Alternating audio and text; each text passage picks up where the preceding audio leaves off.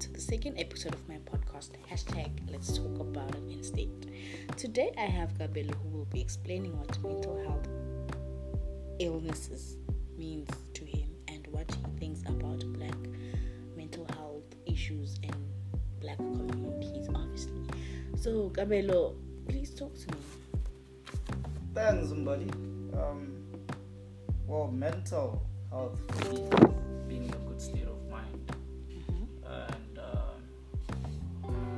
one can be in a good state of mind through having a strong emotional. But are you saying mental health to you is good and bad?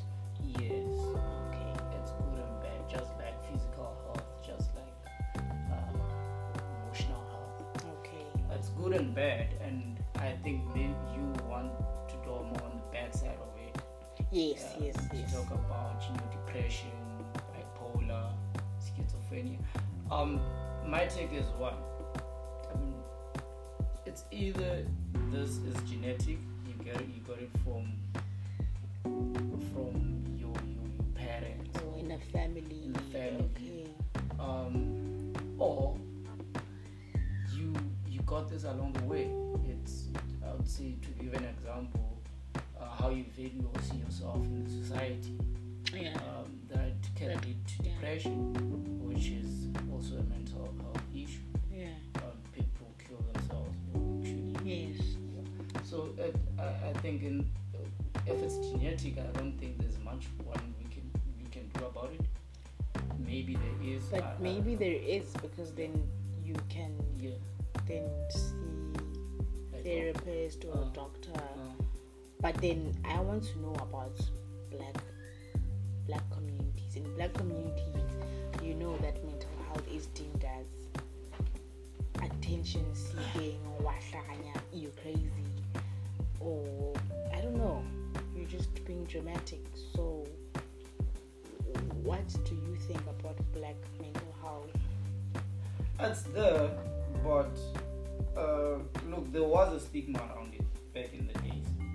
But me observing, we are growing to learn more about it and accept it now, and accept people that are mentally disturbed, and we learn about their conditions and we accept them in our Black communities. However, it is there, it's growing, given the social society that we are now.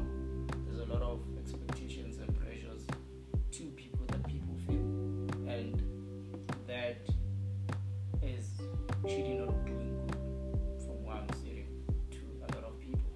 A lot of people are becoming depressed.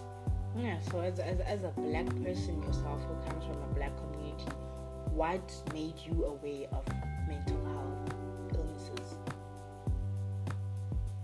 Can I just take one illness, for example? Let's say depression. I had a couple of friends who were suicidal. Really? And a lot of our parents or the older generation are now aware of depression. Just after people kill themselves. How did you deal with your friends who had suicidal thoughts? It's just awareness, and you learn more about it, and then you realize, okay, this is a result of 1, 2, 3, 1, 2, 3, 1, 2, 3, and you learn, and you kind of take that and hit that into your life, not to be depressed, not to fall under the same trap. But I think what is important is to educate people around us. And read more books actually about mental health, because the author Rieda Walker talks about saying that we can't deny it any longer, and there is a Black mental health crisis, which is really true, which is very much true.